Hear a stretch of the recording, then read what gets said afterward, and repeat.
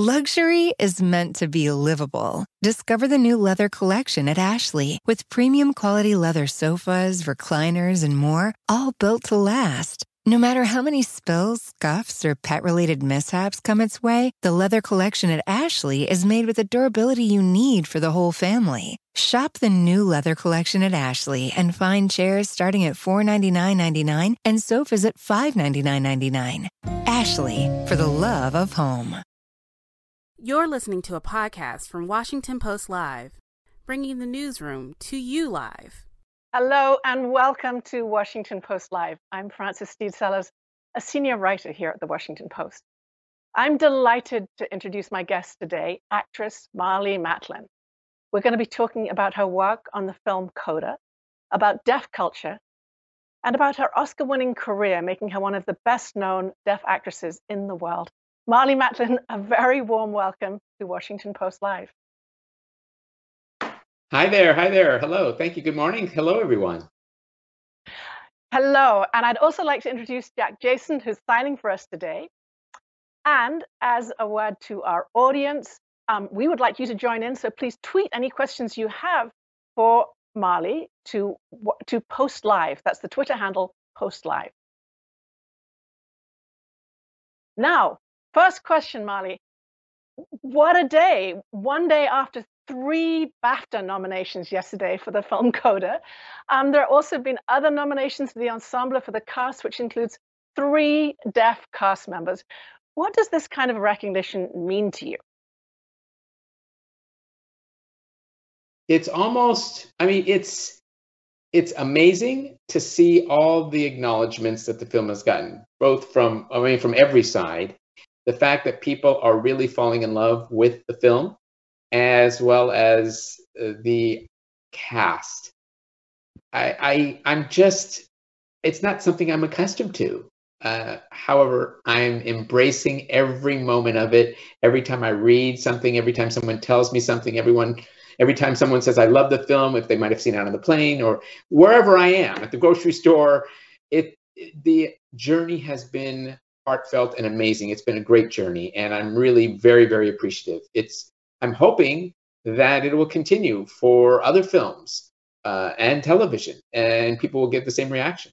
But it's very nice to be recognized for a great film that we made. Take us back to the beginning of that journey. When you first read the script, and I know it was based on a French film, but when you first read the script, did you love it? Were there things you wished were different? How did you respond? When I first read the script, I fell in love with it instantly, immediately. I envisioned what it would be like, what we would see on the screen. It was easy to see from the script that I read. It was so on point. The writing, the conversations, all the little details that were included in the script were authentic, if you want to put it that way. Sian Heder, who wrote and directed the film, really did her homework.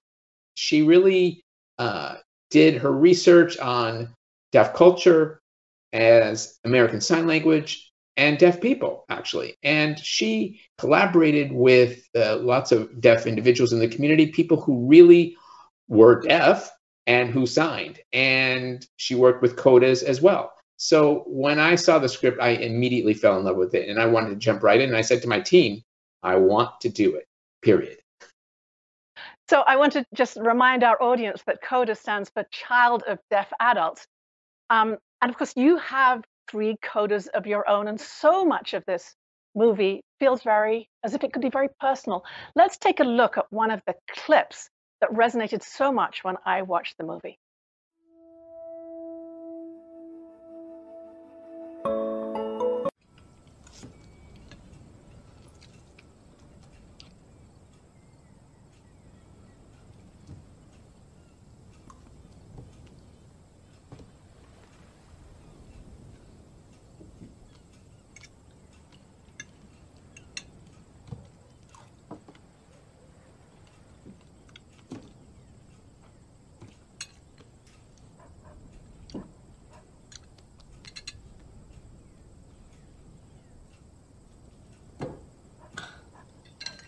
Why is it always about you?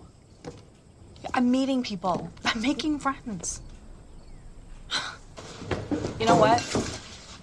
You should get out in the world too. Yeah.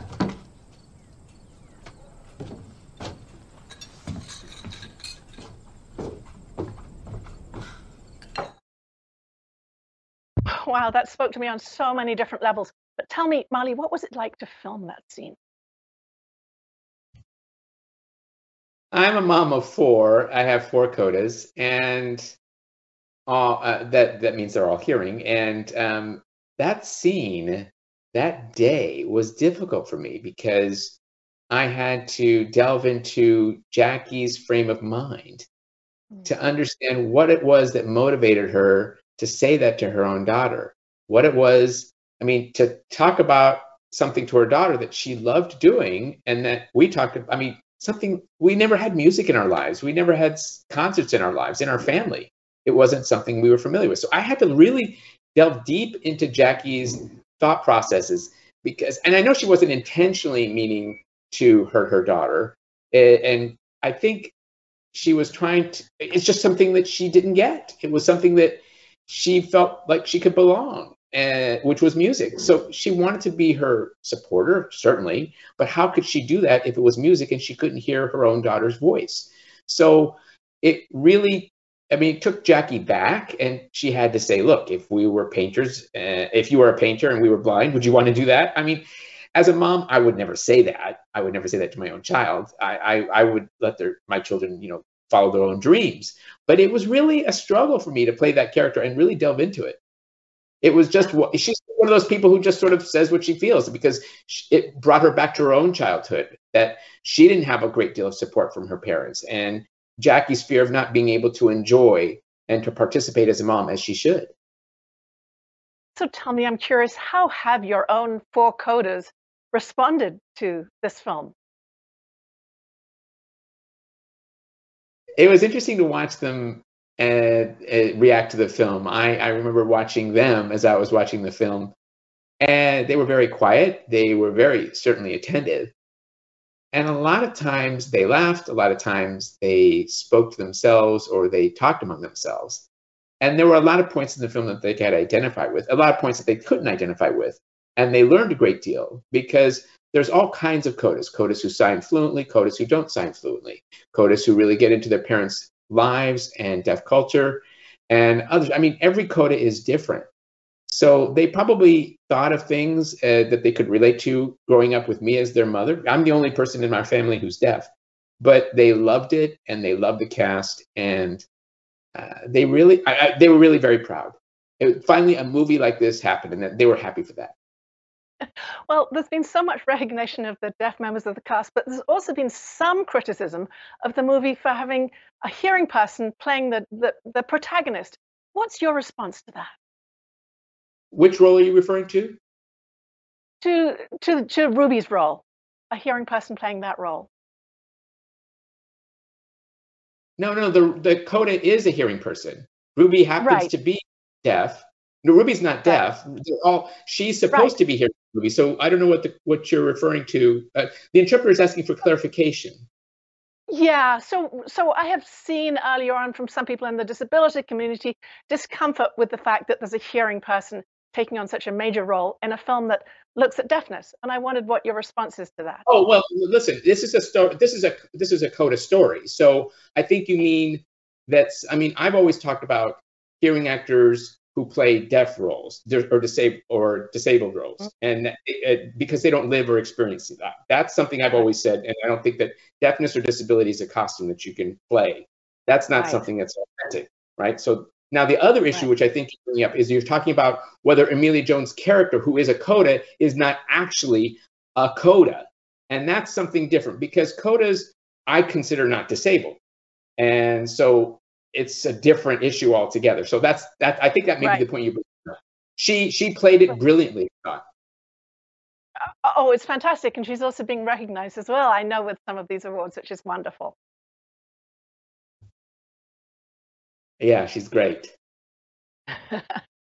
Well, tell me more. You mentioned this question of authenticity, which is so important, and I know you've spoken out about it, that, as you said, deafness is not a costume that you can put on. But talk to me a little bit more about the importance of authenticity in these roles. Well, I think that the fact that there are so many deaf actors out there, we're so underrepresented, and actors with disabilities are underrepresented. We're not used as often as we should be as represented in the regular community, in the general community.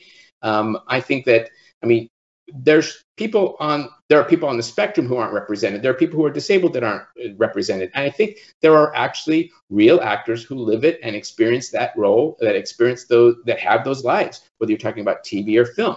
They really are out there. So it's been the longest time that they haven't been represented. We've always been looking for work. We've always had doors shut in our faces. And I think what I'm trying to do is to try to break down those barriers. And I can't do it alone. There are so many people out there who should be included in the fight against those who, I guess how we can put it, don't think outside the box, who are afraid to use us, and rather put in non-disabled or non-deaf people in the roles. And I think CODA finally broke open the doors real wide and showed the importance of authenticity and inclusion, and that we're part of the diversity discussion. So this is such a trailblazing movie, as you say. Do you think there is more appetite for movies that focus on disability or really embrace this notion of authenticity on the big screen? I think that it can be both. I think you can focus on disability and focus on deafness, but I also think that you can just focus on good stories that include deaf and disabled individuals. You don't have to dwell on the deaf or disability storylines for film, for good filmmaking. I mean, we should just be part of the story. You could do both. If it is talking about deafness and disability, great. Use deaf and disabled actors. Either way, you can tell good stories. You could tell deaf and disabled stories. Either one. You win both ways. One of the things I noticed in the movie was the use of texting for people to communicate. That's obviously a big change from when you were growing up. And how might those kinds of technologies have affected you as a teenager?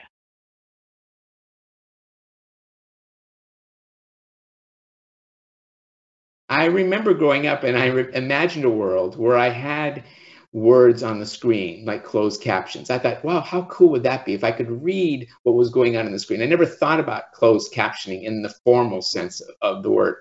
I just thought of words, just words on the screen. And naturally, this happened. And that changed my life altogether. Without it, I really couldn't understand or enjoy what was going on television, on the screen. I really, really could not. Absolutely could not. Now, then we got pagers, and then we could send little messages back and forth. And then pagers became texting, and texting became FaceTime. And with Apple and all the things that you can do with technology and video conferencing, I mean, it would, if I didn't have them today, it would feel like I would had no arms. It really, really, my life is better because of these things, because of these tools for communication, to be able to work with people, whether they're hearing or not. It's just opened up my world altogether. The world is so much bigger in terms of all the possibilities, work, family, school, whatever it may be. It's really made a big change. I can't even imagine it. I can't even imagine it. I mean, my grandmother, who died maybe 35 years ago, if she came back and saw this, she would probably be thrown for a loop. All this technology. That's how I think of it. That's how I think of it. But no, I'm very appreciative, and I never take any of these technological tools for granted. But we're talking about rights now. If you're talking about rights and access to these tools, I think we still have a lot of work to do. Access is very important. Fascinating. So I want to take you again to one of the most poignant parts of the movie, and maybe we can play another clip now and take a look at how you wrestle with this notion of deaf culture and inclusiveness and the kinds of mutual dependencies that we see so powerfully in this movie.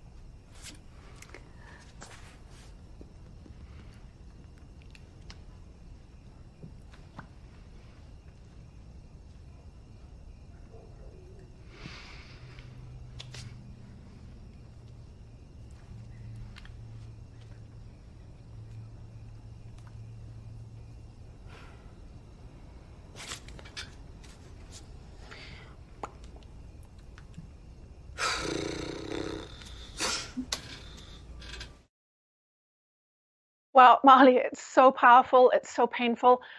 How do you relate to the concerns you express so poignantly in that scene? I don't really relate to at all, actually. I mean, in all honesty, I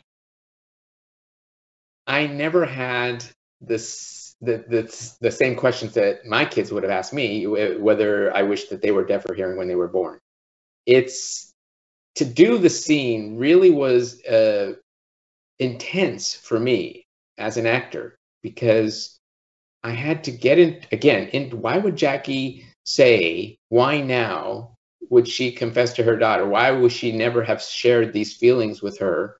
Not a secret, but extremely emotional for her. This very very intense experience that when Ruby was born, she wished she were deaf, and now she's in the bedroom expressing that, and she's trying to be as transparent as possible. She's trying to show her daughter that she's been on a journey and throughout the film. At the beginning, she didn't realize or what Ruby's dreams were and what she was identifying as a person, not someone that we should interpret or should look to interpret for us all our lives. And now she's gotten older, and for Jackie to be able to be honest and share her experiences growing up, where she wasn't, she didn't want to disappoint anyone. Ruby allowed Jackie to be her and vice versa. And it's okay to be able to share your feelings, to be able to share your experiences, and be able to grow together, to be there for Ruby's journey.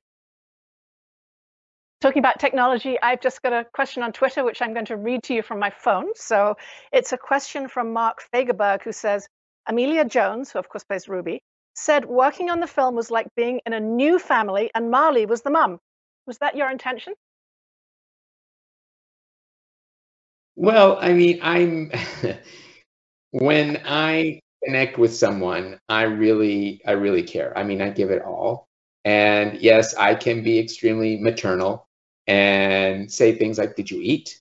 And did you make sure you got gas in your car? And are you going to be okay for the day? And how did you sleep? And all these things that mothers might say. That's just who I am, is me. I could be annoying, especially for my own kids and some other people, but that's just who I am. But yeah, I love Amelia. She really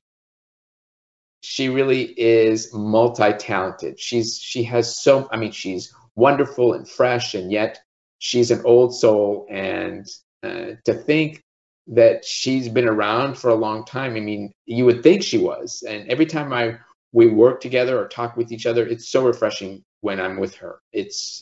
She is truly, I mean, I'm bursting with pride for all the recognition she's getting. Well, I can't talk to you without looking over your shoulder and seeing that Oscar sitting right there. Of course, you were the only deaf actress to receive one. You were the youngest woman to ever receive one. It's quite something. But looking back, I'm trying to remember the date of Children of a Lesser God, but in all those years, looking back, how do you think it would have been made differently? 87. How do you think it would have been made differently if it were made today?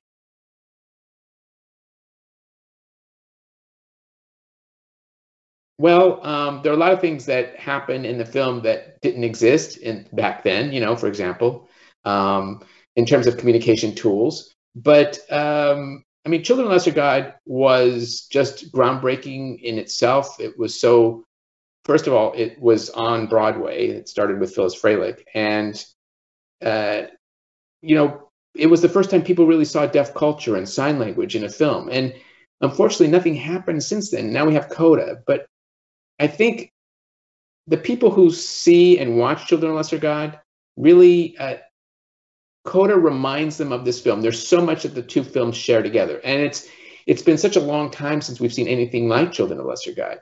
But the story is just one of a million stories, and it resonates. Children is just a wonderful resonating story, and CODA is a wonderful resonating story. And there's so many more stories to tell and share. So it's just a wonderful story. I don't know if there'd be any changes you would do with anything. Yeah, great. Well, going back to the current movie, Did I answer your question right? it's so much about identity and deaf identity and familial identity and the ties that bring people together.